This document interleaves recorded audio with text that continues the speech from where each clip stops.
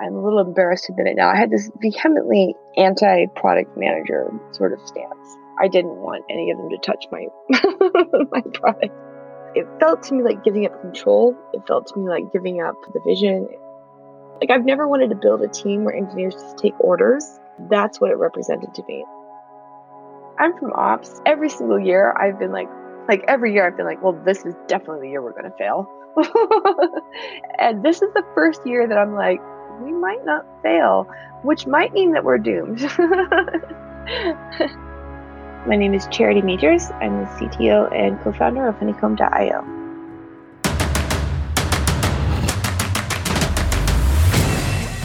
This is Code Story, a podcast bringing you interviews with tech visionaries who share in the critical moments of what it takes to change an industry and build and lead a team that has your back.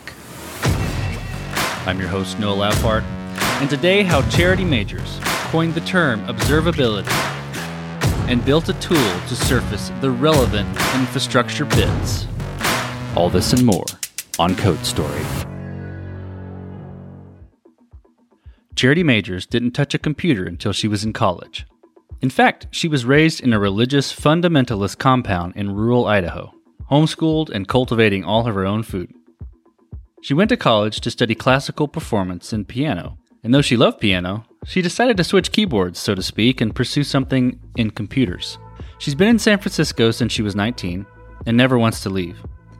She's firmly motivated by using code to get stuff done, i.e. she doesn't do tech for fun. Several years ago, she was the first infrastructure hire at Parse, while supporting the mobile backend as a service before and after the Facebook acquisition. She had access to a tool where she could slice and dice her infrastructure to gain visibility into a particular section of services and answer questions.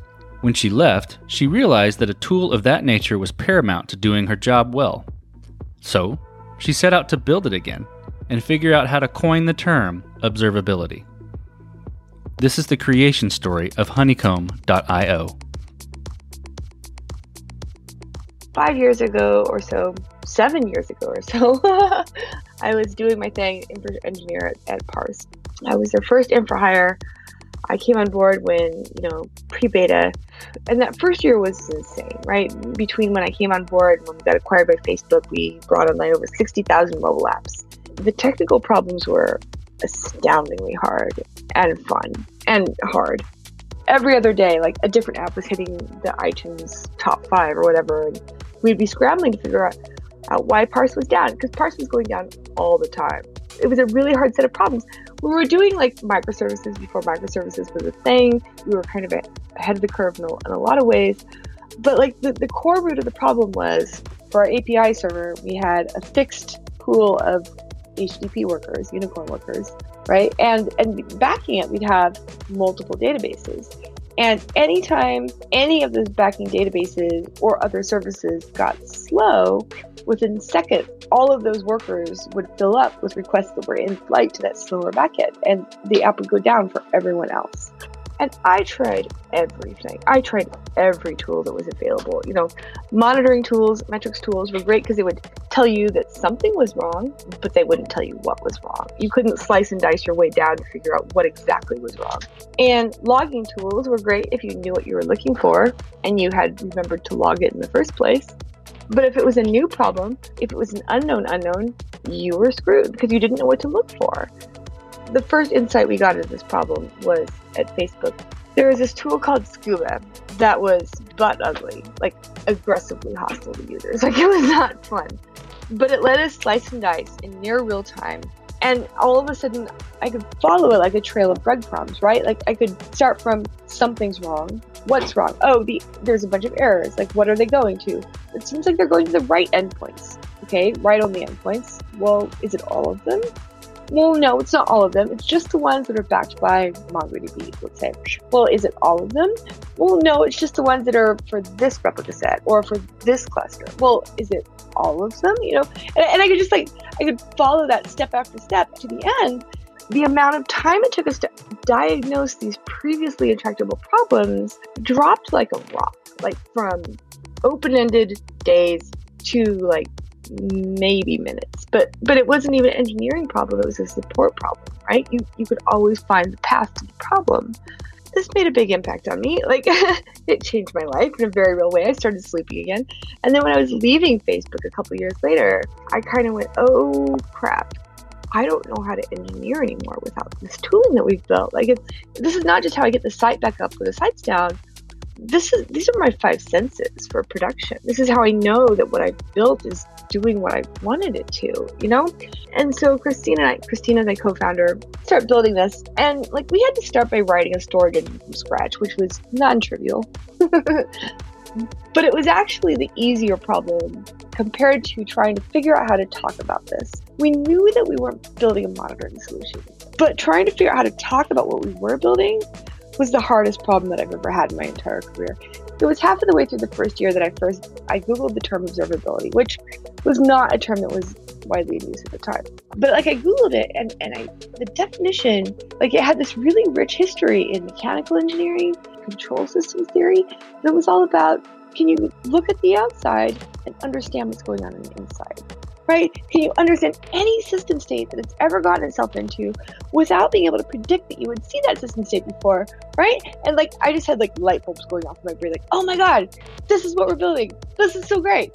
Fast forward a year or so, and the entire industry has adopted all of our language.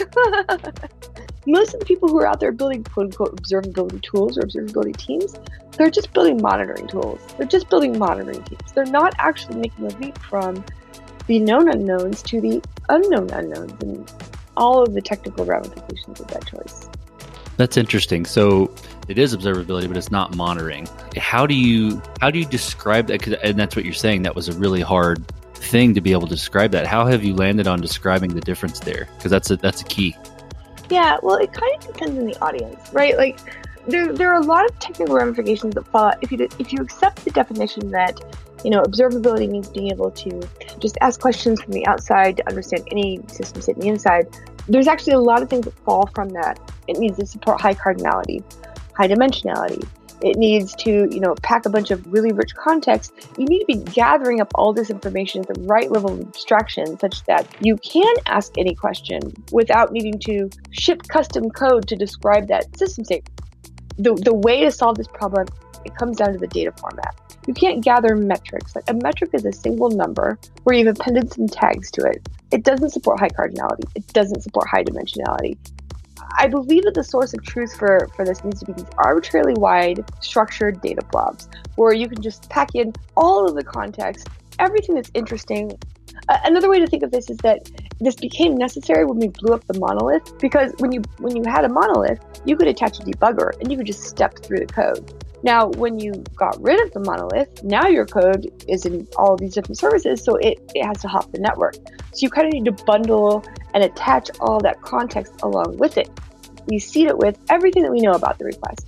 Any parameters that were shipped in, all of the stuff about the environment, say the container, the EC2 instance, the language internals, anything we know, we just stuff it in there.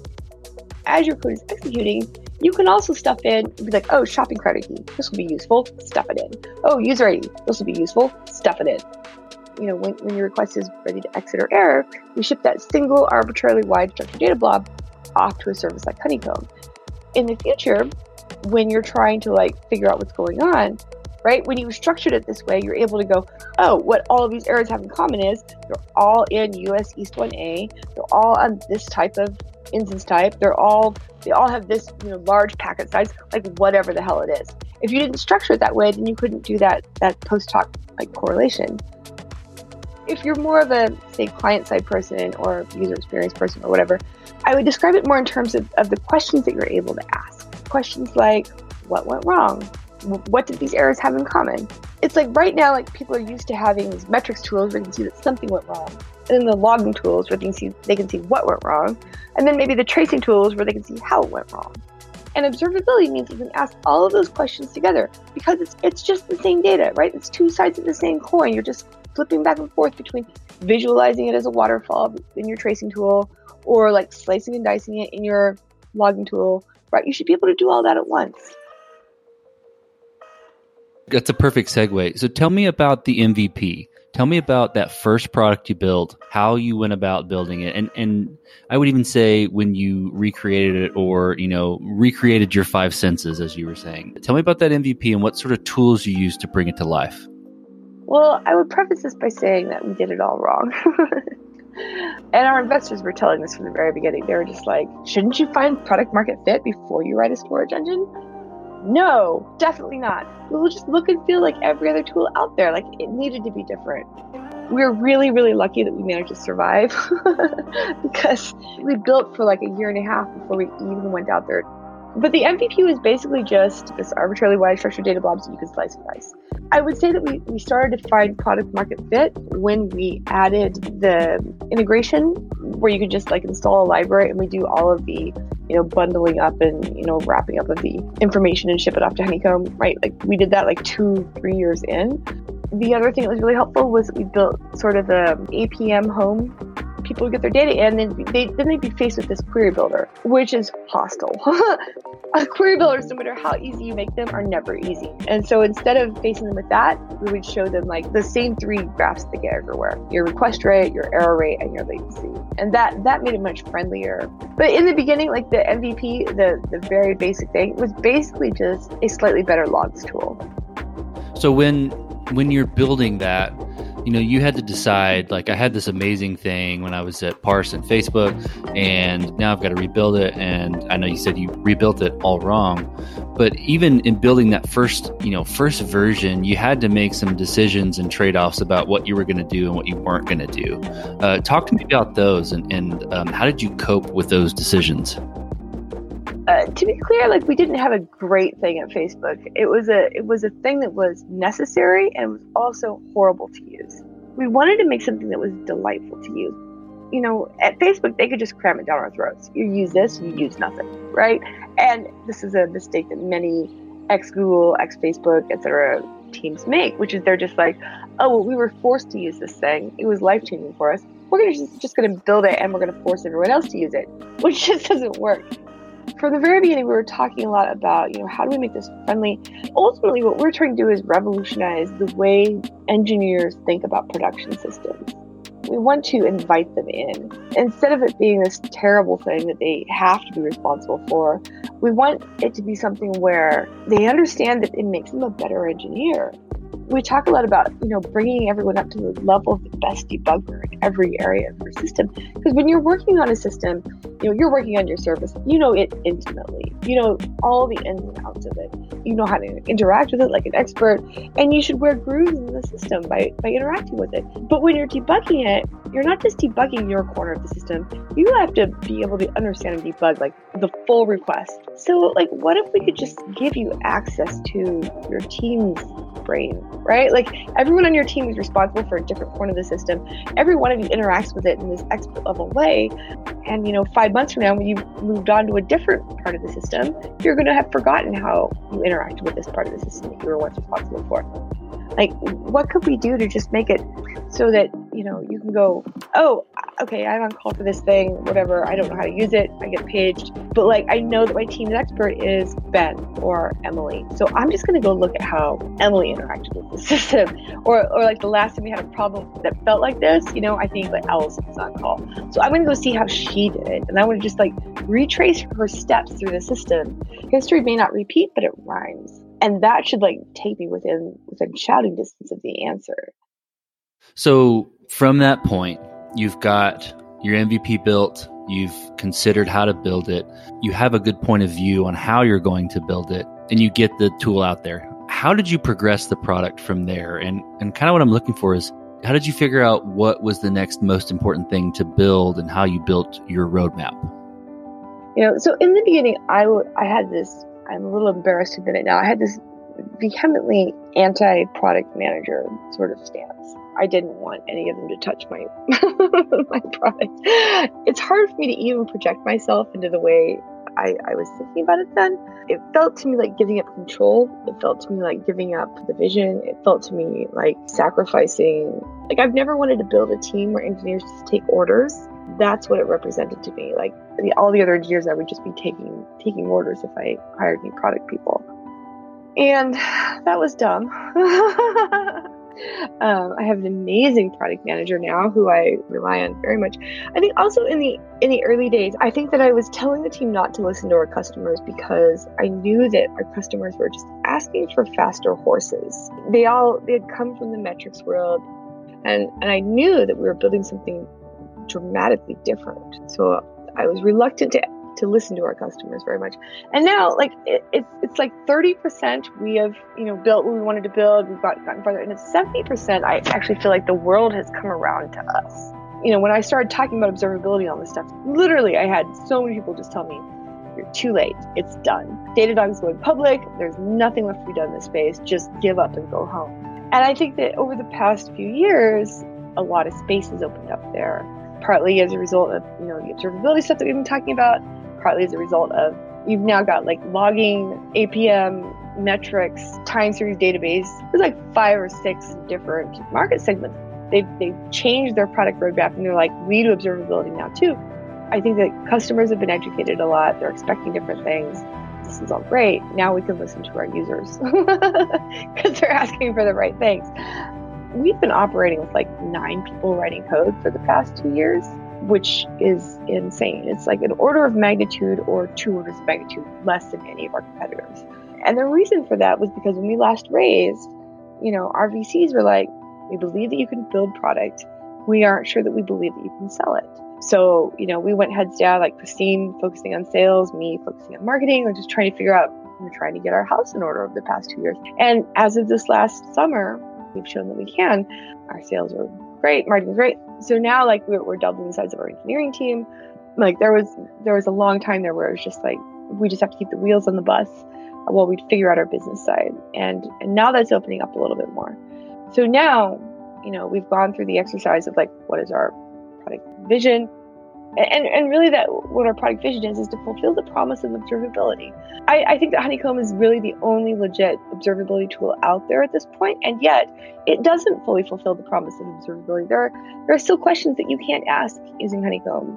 And in order to be able to understand any internal system state, you need to be able to ask any question given the data that you have. So that's really what's driving us right now. Doubling back a little bit, when you built the tool, what sort of tools are you using to build an observability tool? I mean, what are you writing this platform in, things like that? On the back end, it's Golang. On the front end, it is React for the most part. Gotcha. So Golang and React, and then microservices type architecture, I assume. Yeah, microservices-ish. The API is just one service, but we've spun off other services too. We also have this one thing, secure proxy. For customers who aren't able to fully use the cloud, they can run this service inside their secure network and proxy all their events through it. It either stores the hashed value of the events or representation of the events itself and just forwards on the encrypted version to us so that people who have really high data security needs or HIPAA or whatever, they can still use this. Okay, fast forward a little bit back to where we were. So you're about to expand the team. You've been coding with 9 people, and now you're gonna double it.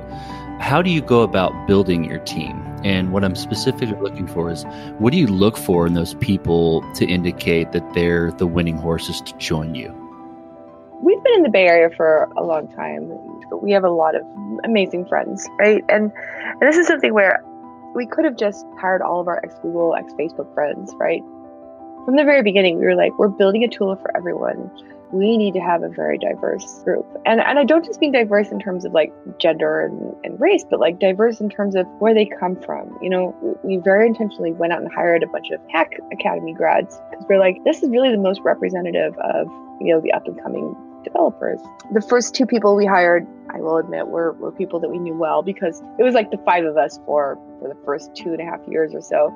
But even there, like we were very conscious of, because Christine and I are both workaholics, we hired 2 young dads with young girls who were always home by 4 or 5 p.m., like every night. Because we were like, well, if we can't set a good role model for future employees, at least we can hire some people who will do that for us. Something that we've always done in terms of our interviewing is we do have a coding interview, but like the code is not the interview. We send them like a piece of code the night before. We ask them to extend or modify it in some way because greenfield code is just not most of what we care about, right? We ask them to spend an hour or two like extending it or like adding a feature or something like that, but not more than that. But that's not the interview. The interview is the next day when they have a code review with, a couple people from our team. And the interview is just, we walk through, why did you make these choices? What else did you have in mind? What would you have done if you had more time? Talk me through the trade-offs here. That's the interview. And we have found that selecting for communication skills is a great predictor of success at Honeycomb. I mean, tech skills, they come and go. If you can learn one, you can learn another, what we care about is, do they think clearly and can they communicate about what they're doing, and do they not have an ego wrapped up in their code?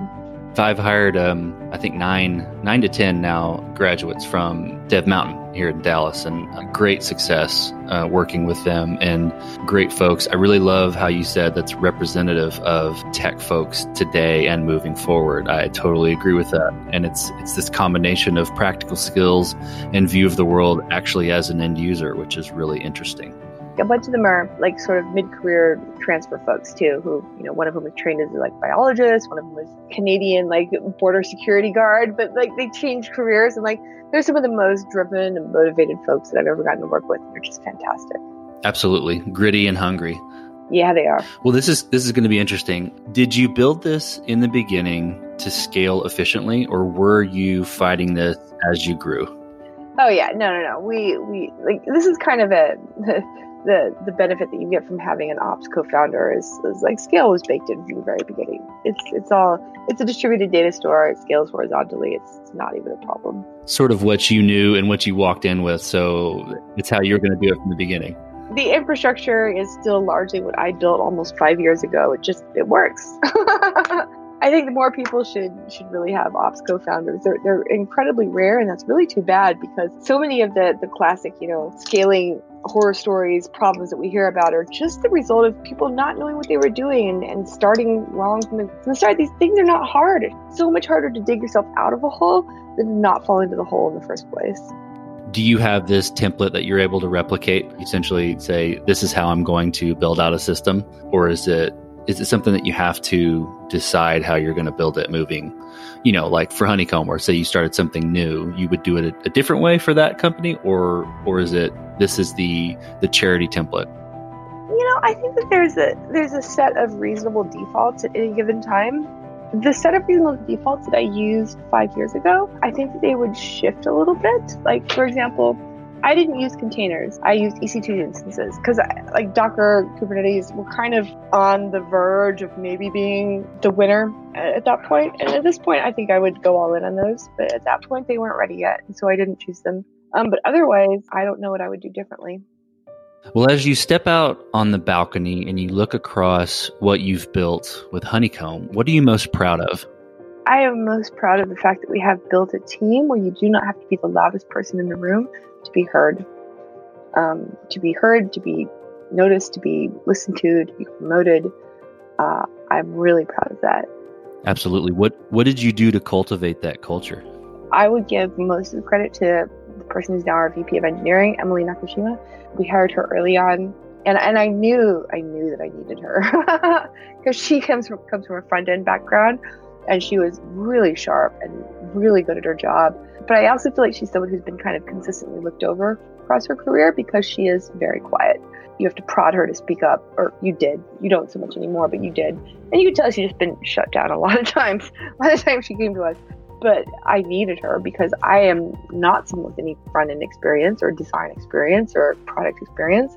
And the fact that I leaned on her so much, I was traveling half the time for the first 3 or 4 years while I was CEO. I leaned on her so much, and I think that she really built this culture where quiet people are celebrated. Well, let's flip the script a little bit. Tell me about a mistake you made and how you and your team responded to it. Honestly, I think that the original mistake was me being CEO. We had originally had 3 founders. The third one didn't work out, and I kind of was left holding the bag as CEO, but I didn't want to do it. And I had nightmares for like 2 years. I had nightmares almost every night about being basically unemployable for the rest of my career because I had to take a big sideways step and like learn all this stuff about sales and marketing. And my heart wasn't in it. I didn't love it. And fundamentally, just like my personality type I am not a very structured person. So there's this great book called The Four Tendencies, where she talks about what motivates you internally and externally, right? You can have your internal goals you set for yourself. Do you find it easy or hard to meet them? And the expectations that other people have of you, do you find it easy or hard to make them? And there's basically four possible combinations here, right? Either you find it easy to uphold others' expectations of you and your expectations of yourself, or you're the kind of person who needs a gym buddy, right? You can't set the structure for yourself, but you can follow someone else's external structure. Or you're the kind of person who finds it easy to meet your own expectations for yourself, but can't meet others' expectations. Or you're the type who basically is a rebel and just burns it all down, can't meet anyone's expectations. And that's me. I am a bomb thrower. I'm not someone who provides structure. So 3.5 years in, my co-founder and I switched places. Christine is now the CEO, and I sort of instinctively dominate, and she instinctively doesn't. And so having us in this configuration is just a much better equal partnership. Yeah, a CEO, I have never been so miserable. When I would wake up in the morning, roll out of bed, the first thing that I would think about was just the weight of the responsibility. All these people had followed me off this cliff, and I didn't know if we were going to land anywhere. And it was kind of slowly killing me. So what's the future look like for the product and for your team? I should preface this with, I'm from ops. Every single year I've been I was sure we were going to fail from the start. Every year I've been well, this is definitely the year we're going to fail. And this is the first year that I'm we might not fail, which might mean that we're doomed. Things are looking up. It's kind of crazy. The entire world has kind of come around to our way of thinking over the past 4 years, and it's a little wild. It's really crazy to hear, the stuff that I labored over, trying to figure out how to explain this stuff. Now just seeing it every conference I go to, it's being echoed. Every other day, it feels like there's a product release from some tech company who's using my words and talking about systems the way I talked about them. And from a business perspective, we've gotten some amazing executives at Honeycomb and who know how to do the things that Christine and I don't, right? Sales and marketing and stuff. We have some amazing customers. Right now, we're bouncing people every day who come to Honeycomb who want to use us, but we haven't made it easy enough. We haven't armed them with the right information. We haven't made it easy enough for them to get their data in. We made it clear enough what the choices. And so I think there's some sharpening that we need to do. It's we've built this great superhighway, and the on-ramp is 10 miles from everyone's front door. So we need to build some driveways, right, to some communities to make it easier for them to get on. But the product does what it says it does, which is a kind of amazing thing. Ultimately, this is about helping teams build software in a better way. I come from ops where we're notorious for our masochism, and I'm over 30 now, and I don't want to get woken up anymore either, right? The goal is not to invite software engineers to invite us here in this hellhole.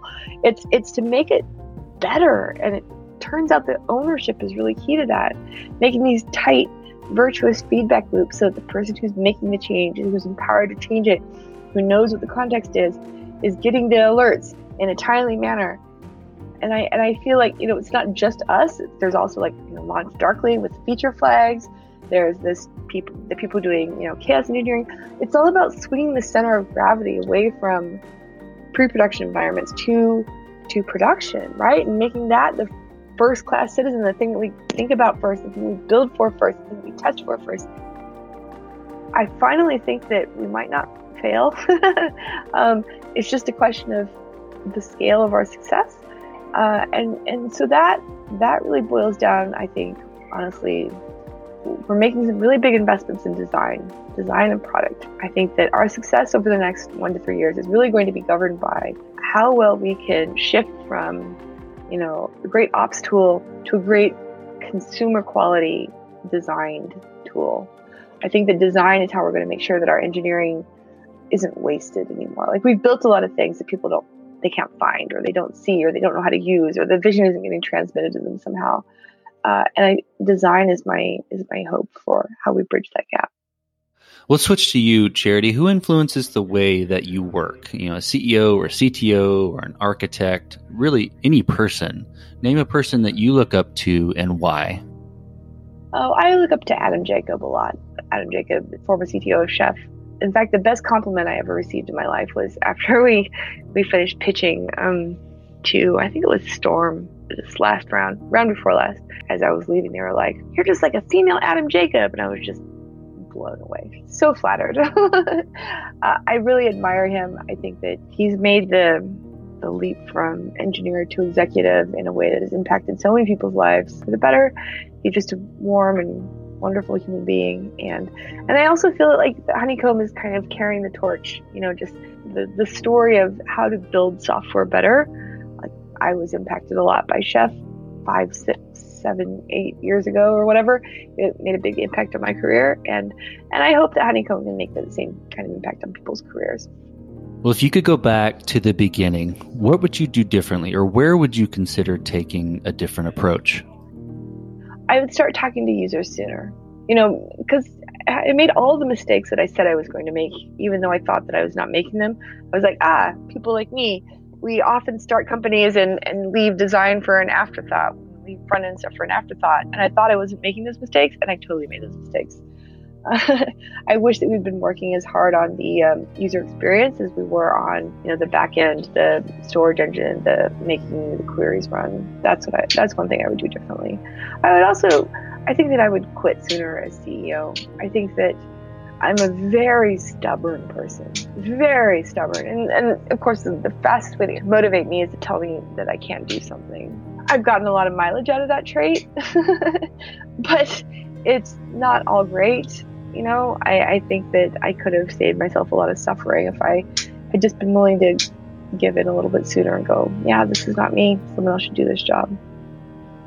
So you're getting on a plane and you're sitting next to a young entrepreneur, builder who has created the next big thing. They're jazzed about it. They can't wait to show it off to the world. They can't wait to show it off to you. What advice do you give that person having gone down this road a bit? First of all, I really hate founders. Like, I just hate them. The cult of the founder in Silicon Valley is grotesque. I find it loathsome. 50% chance that I'd just shut down. Just sit down, shut up, and go away. Maybe valid, maybe not. But if it was genuinely great, I think that first I would ask, do you have a co-founder? Because going through this without a partner, I just can't even imagine. I just can't even imagine it. And I think that you really do need a partner to get through it. That's great advice. Well, Charity, thank you for being on the show today. Thank you for telling the creation story of Honeycomb. Absolutely. My pleasure. Thank you so much for having me. And this concludes another chapter of Code Story. Code Story is hosted and produced by Noah Labhart. Be sure to subscribe on Apple Podcasts, Spotify, or the podcasting app of your choice. Support the show on patreon.com/codestory for just $5 to $10 a month. And when you get a chance, leave us a review. Both things help us out tremendously. And thanks again for listening.